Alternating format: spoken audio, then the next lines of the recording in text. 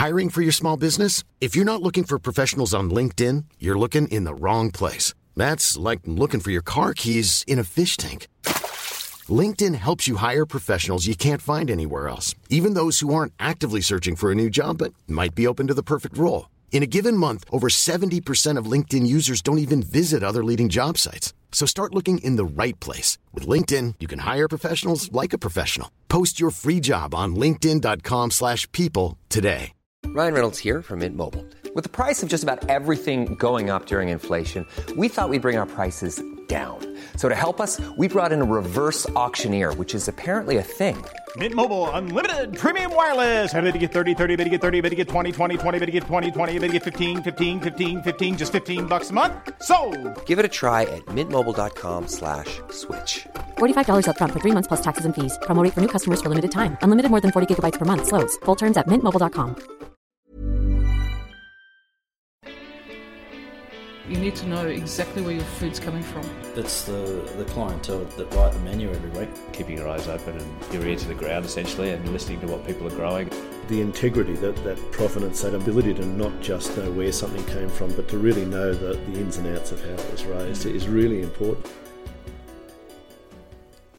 Hello and welcome to another edition of the Capital Cookbook 3 podcast. This is the Quicksand Food Connection and I'm Stefan Postuma. This time I speak with Laura Dale, who's the head chef of Akiba in the city. Akiba's a great restaurant. It's become a bit of a community hub in Canberra, serving great modern Asian cuisine. They have a raw bar and they get the community involved in a lot of what they do. They gave us some great dishes for the Capital Cookbook 3, and Laura has a really enthusiastic and interesting take on what she does as the head chef there. So I hope you enjoy this conversation with Laura Dale, the head chef of Akiba in the city.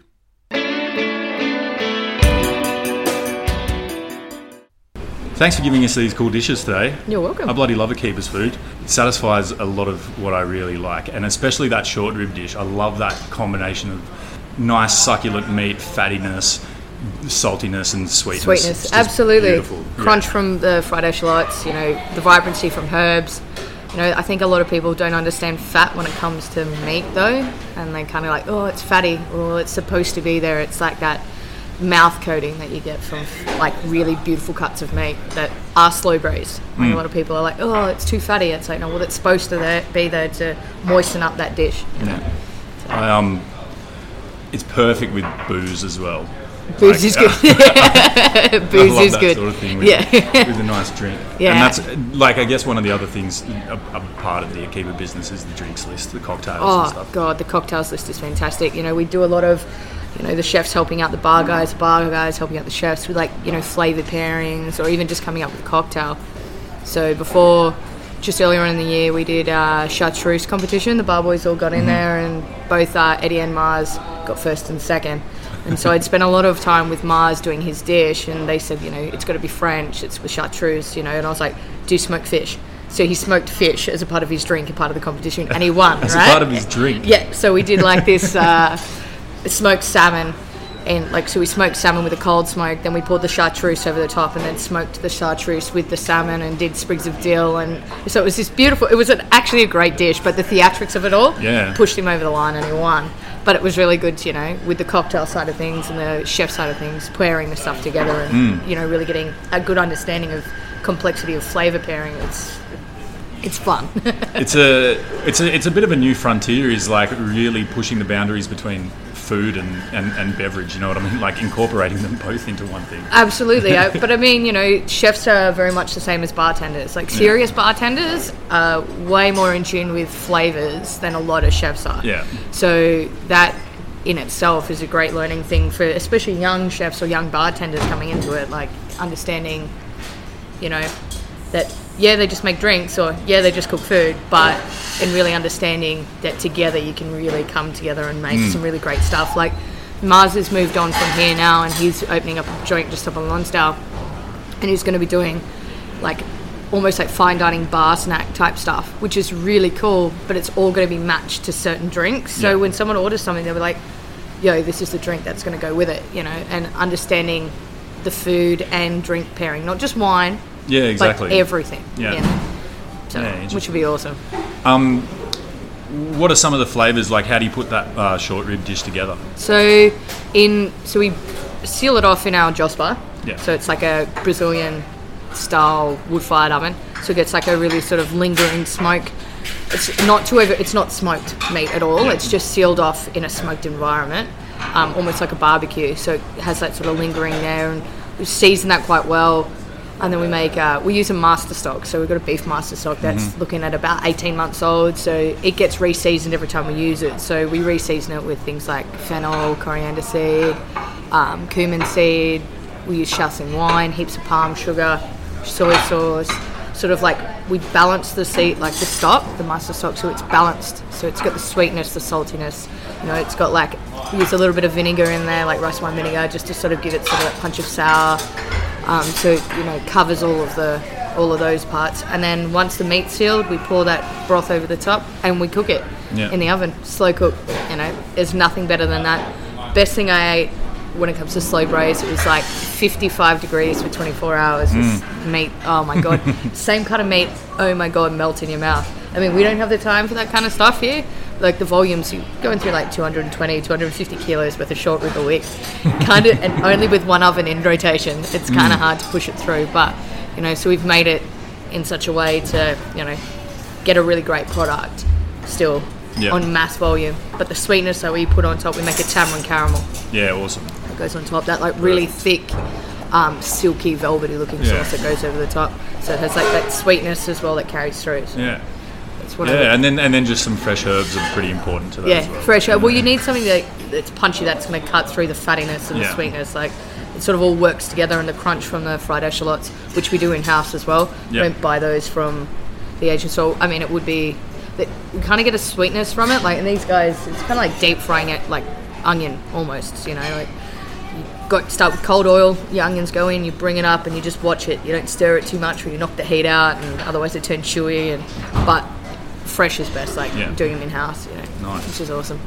And it was a dish that was on the menu before you became the chef here. And you put your own little twist on that stuff. Yeah, well, I came to Akiba the first week it was open, and I came in with my partner and we were eating, and then we're almost finished, and we had a look at the menu again, and I was like, I want to order that. It seems like a dish that I'd like. So we ordered the beef spare rib, and as soon as I tasted a bit, I smiled at my partner and was like, that is all over me. This is me in a nutshell.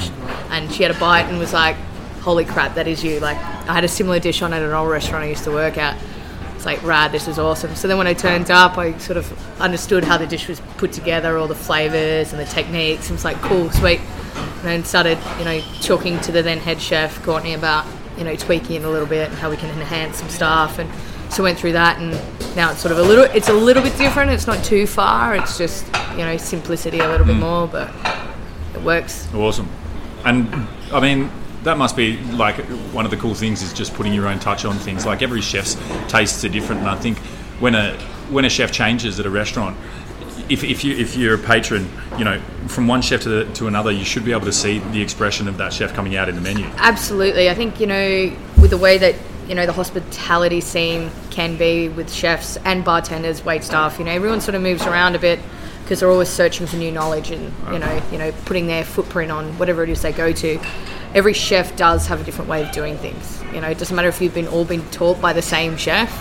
You always have your own personality to add to it and your own sort of footprint for a dish. Or so anyone can walk in anywhere and go, you know what, I think we could tweak this, efficiency for time frame or for flavour, or there's a little trick that I learnt somewhere else that you might not have heard. And so I guess it's just sharing knowledge in the end. Everything tastes a little bit different. Nothing will ever be exactly the same when it's replicated, but it's nice to see that people are thinking when they get somewhere and not just going, oh yeah, that's the way you do it, so I'm going to do it. And they're always continuously trying to create something better, make it, please everybody. Yeah. So. Yeah. Let's talk about dumplings. You guys make a couple of dumplings here through the week, you'd say. We do. We've just got our standard two, boys. They've been on since the beginning. We got the chicken and prawn and the shiitake and water chestnut. Over the last few weeks, we've been doing the People's Choice dumpling. So we let the public come up with a whole heap of dumpling combination flavours that they wanted to see us try and put onto the menu. So we had over 450 entrants. Jesus. I know, right? When they started coming in, we were like, holy shit, this is just way, like, this is bigger than we even thought it was going to be. Yeah. So we were like, holy, what are we going to do about it? So we put it all back to the people. We went, all right, you guys vote. Top 40, we will go through, and then we'll narrow it down and get our top 10.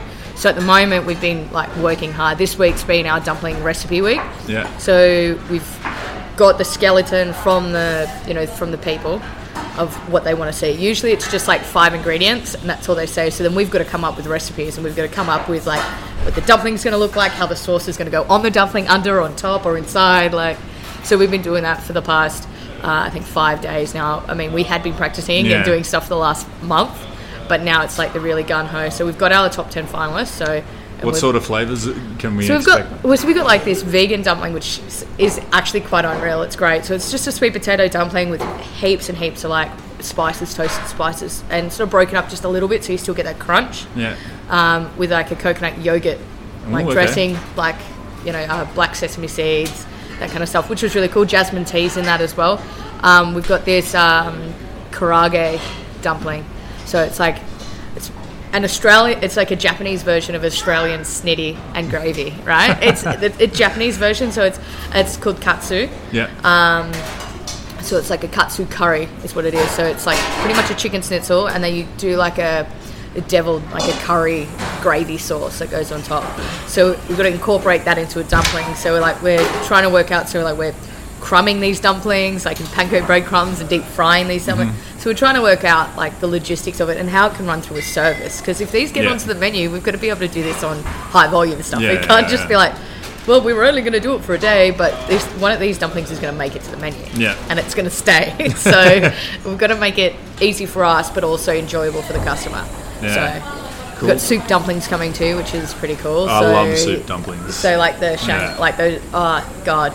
So we've got heaps of stuff going on with that, like whether we're going to do pork or we're going to do duck, like we're just trying to that's cool. Get the best combination of flavours. Being the type of place that you are, being modern Asian and being able to take influences from different regions. Oh, it's brilliant. Yeah, it gives you like freedom. I think a lot of dumpling places, you can pretty much expect some veggie, some pork and prawn, some bits and pieces. But to do something like this where it challenges the chefs to come up with flavours. Oh, it is, and it's great. It's really great to see the whole kitchen sort of come together. We got like apprentices that are like, oh my God, I've had this dream about something, or they've seen something they've eaten before, or they can remember stuff, and they're coming to us going, oh, this dumpling thing. So we put it to the whole team.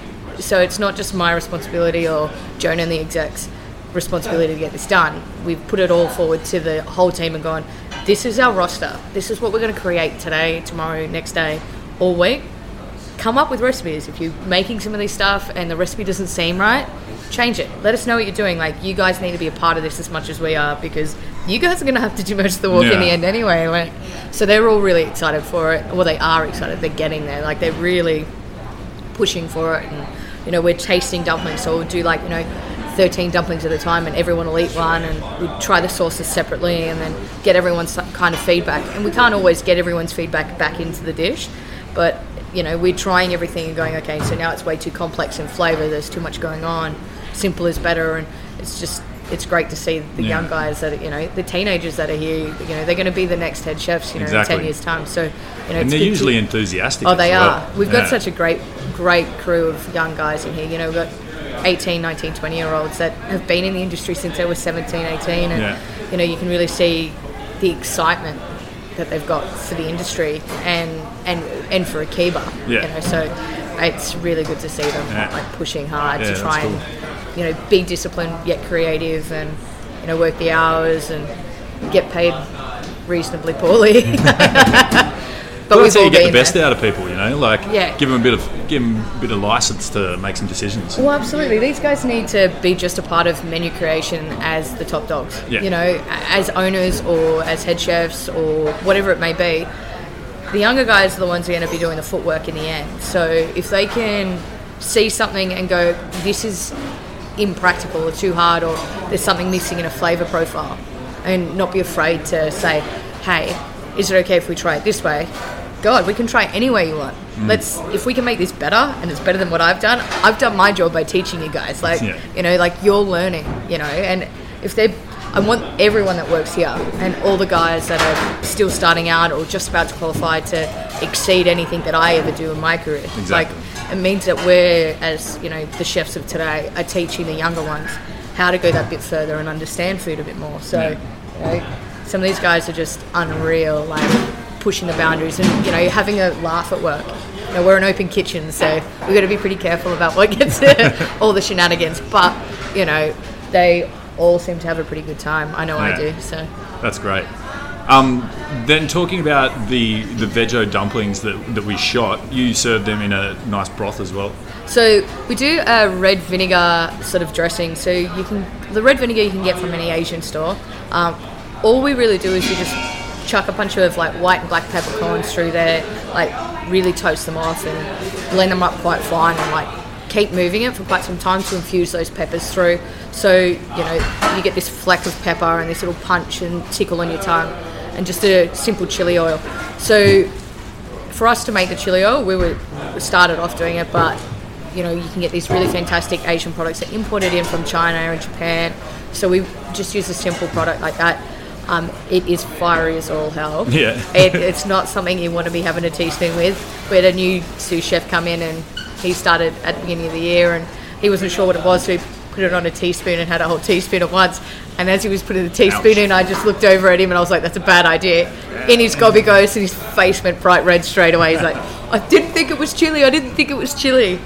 But no, the vegetarian dumplings, the shiitake mushrooms. So we use shiitake mushrooms are quite like full on in flavour. So we use about 10% shiitake and the rest just standard, you know, either Swiss browns or, you know, just button mushrooms, just for the bulking out factor. Because too much shiitake is too much shiitake. So, and the water chestnut just for, you know, texture. There's, you know, ginger, garlic, shallots and things in there as well. And we've been experimenting making our own dumpling skins. So we're just working out like the logistics of whether, you know, we can pump out potentially 10,000 skins a week. Yeah, I know, like, the quantity. Yeah, like, well, you got 4 dumplings in a serve, and some weeks we sell like 2,000 serves of dumplings, and you're just like, okay, so can we push it out ourselves? Like, can we do it? So we just buy in skins from we got this Japanese supplier from Sydney. And we get, you know, 3 or 4 boxes at a time. And they're just a simple gyoza skin. But we're looking at different skins, different combinations of dumplings, especially with this whole people's choice thing going on. Yeah, that's awesome. It keeps it interesting, you know, like constantly changing, having the people involved, and that's the type of place that Akiba is. Like, I like it because it serves a lot of purposes, you know, like it can be a bar, and it is a bar. It's a bar, like after 10 o'clock on any night, there's people in here until 3 o'clock in the morning. There's a DJ There's here. DJs, photographers, like it's just, it turns into not a nightclub, but just like a lounge, like, so it's a bar, it's got great music, you know, it's got good atmosphere, but, you know, people are up dancing as well, having a private conversation in the booths, like, it's not quite a nightclub and it's not quite a bar. It's kind of a combo of both. So and then I mean, you can come, like, you'd have business people coming here to negotiate at lunchtime, and then you can come here with, you know, with your family for like some dumplings on a Sunday. Absolutely, so well, the yum serves cha, a lot of purposes. Yeah, our yum cha menu is about to get pretty off its head. Like, so we're getting in some heated dumpling trolley, like heated yum cha trolleys. So in the past we've just been doing like small amounts and carts and stuff, and so we're really pushing the yum cha sort of menu. So we're getting it like wrapped vinyl carts that like all have their own personality and have a name, and you know, there'll be like a fast one that zips around and just drops off dumplings everywhere, and then ones that do like serve at the table, so we'll like blowtorching prawns and, you know, getting really, I don't know, interactive with the customer. So that should be, it'll be pretty interesting. So constantly evolving. Well, we have to. Yeah, exactly. We have to push the envelope. We can't stay comfortable or stagnant. Like, if we're not pushing it every day to get better at something or change a system, or, you know, grab a person that's never been here before, like, we've got to try and, it's about growing. Like, if we stop growing, then we all just, you're just stagnant. You're better off just sitting in front of your computer at home. Like, everything's about growing for us. It's the philosophy of both Mike and Pete and everyone else within the company. Like, if we stop and are content at where we are, there's just no point. We've got to keep pushing forward, and we're going hard. So it's going to be pretty interesting times. Exciting. Quickly, the last dish, the tofu dish that we shot today. The agadashi tofu. Yeah. So it's actually quite a traditional Japanese dish. Yep. So the broth itself is just quite simply is soy, water, hondashi stock, which is like a fish soup stock that you can get. Very simple. The tofu is a extremely soft silken tofu. It's not pressed at all. It's like very, very loose. So, one push of it and it just shatters everywhere. And it's just rolled in some potato starch, which you can use cornstarch as well, either way. Just deep fried, about 180 degrees in your fryer. You can even shallow fry. Pretty simple. We've got a daikon puree in there, some just fresh sliced shallots, togarashi, which is a Japanese sort of chili spice. It's like chicken salt for the Japanese, So it's like chili, sesame is both black and white. There's garlic. There's orange. Like it's pretty punchy. Yeah, it is. You can make your own at home. Making your own at home, you can really bring out the flavors. And just some nori, some sliced up nori over the top. Yeah.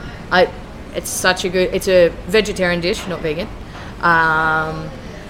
But you can make it vegan, of course, without using the hondashi. But it's pretty good. I love tofu. I think that people are. I mean, I'm a big meat eater, obviously. Like there's a lot of people that are, but I'll frequently order a tofu dish at an Asian restaurant. Absolutely. I love it. Tofu is sort of like this. It's like misunderstood. People see it and they go, "Oh God, you'd only eat that if you were a vegan." Yeah. No, you can do some amazing things with it. Firm tofu, you can deep fry that and chuck it into a laksa, and it absorbs all the flavors from the laksa, and then it's just like this little sponge of gloriousness. It's one of the best bits. Right? Yeah. I'm like, don't even give me the chicken. It's always dry anyway. Just give me the tofu. Yeah. That's where the flavor's at, and it's not dry. It's got a good flavor. It's spongy. It's with the agadashi, it's quite simple. It's quite simple and quite refined in flavors, but the textures are great. It's a really good starter. It's warm. It's got a hot broth. You can eat it in summer or winter. It doesn't matter when you're eating it. But it's just, we sell more of it now, obviously because it's colder. But first couple of weeks, it was kind of a little bit and ah. But we got people that order it now. They're regulars. They're here every week or every second week, and they order it every time. And my old man is very much a carnivore. He's a big T-Rex of the meat, and he was kind of like, oh, I don't know if I'm going to eat that. And he ate that and he thought it was rad. So it was awesome. Just textures and flavors. It's not about eating a hunk of meat anymore. I love silken tofu texture. You can't get it in other proteins. No, it's soft. It's like melt in your mouth. Love it. It's kind of, I don't know, it's like gelatin, but it's not. It's completely I don't know, it just disappears. It's silkiness, it's velvet, it's with a crunch from the deep fry and the potato starch, and then when you hit the broth, it's mix it all together, and it's great texture wise. Wicked. Last question. Working at a place, like I said, you can draw influences from all over Asia and other places in the world as well. When you've got such an amazing variety of ingredients you can be working with, regional cuisines that you can bring into your menu. How do you go about developing a menu and researching different ingredients and finding new things? Because there's so much out there for you. It can be overwhelming thinking about all the endless possibilities. When you put Asia, when you say Asia, a lot of people just sort of think, Chinese, Japanese. I think maybe a little bit of if you go Southern Asia, South Asia, or things like that. I think Thailand, Malaysia, things like that. You got to think India falls into that as well. Exactly. So it gets even bigger, and there's so many different provinces that do their own special things. So it's can be quite overwhelming in that thought. So all we try and do now is, instead of trying to design a whole menu at once, because we've already got the skeleton of a menu and it works. It's refining dishes. It's also going, where's the hole in the menu? So it's okay, so we need a prawn dish. We need another vegetarian dish. And going, okay, so what can we do that's Asian as a whole? And pairing flavors with that. deep frying wakame is like, so wakame being a seaweed, we get it in dehydrated and we rehydrate it here. So, deep frying that, and you get like this amazing like sea punch in your mouth, and it's crunchy as well, but on another dish it's like seaweed as it's natural, it's like spongy and it's got this weird texture to it. But it's just sort of finding ingredients that we're all very familiar with and some that we're very not familiar with, and playing with it. Getting kelp flakes and seeing if we can turn it into a broth or make it into a dessert, or we just play, and we use our trolleys on Tuesdays and throughout other evenings. So we make a dish, and if we're unsure about it, if some of us are like, that's a rockin' dish, and some are like, yeah, I don't like that, we'll put it on the trolley and we'll give it to the people. The people can tell us what they think. If they like it, they'll tell us. If they don't like it, they'll tell us. That's cool. And we can then go, okay, cool, it's worth having another relook or refining it. And we work out with the people, the people are the people that, they're the ones that get the final say in the end. If they don't like a dish, they don't like a dish. Yeah. You can play with it all you like, or you can start again. Awesome. Well, thanks, Laura. Thanks for the awesome dishes, and thanks for talking to us. Man, the possibilities are endless for Akiba. Just keeps on moving. Absolutely. Yeah. I look forward to the future. Yeah, awesome. Thanks. Anyways, cheers. I hope you enjoyed our conversation with Laura Dale, the head chef of Akiba in the city. If you want to find out more about Akiba, you can head to their website, akiba.com.au. And if you want more of these podcasts, you can get them on iTunes and Stitcher, or you can go to our website, quicksandfood.com, and go to the podcast link. You can also find us on social media at quicksandfood on Facebook and on Instagram, where you can get all the latest news. Thanks for listening, and we'll see you again next time. Hi, I'm Daniel, founder of Pretty Litter. Cats and cat owners deserve better than any old-fashioned litter. That's why I teamed up with scientists and veterinarians to create Pretty Litter. Its innovative crystal formula has superior odor control and weighs up to 80% less than clay litter. Pretty Litter even monitors health by changing colors to help detect early signs of potential illness. It's the world's smartest kitty litter. Go to prettylitter.com and use code ACAST for 20% off your first order and a free cat toy. Terms and conditions apply. See site for details. Even when we're on a budget, we still deserve nice things. Quince is a place to scoop up stunning high-end goods for 50 to 80% less than similar brands. They have buttery soft cashmere sweaters starting at $50, luxurious Italian leather bags, and so much more. Plus, Quince only works with factories that use safe, ethical, and responsible manufacturing. Get the high-end goods you'll love without the high price tag with Quince.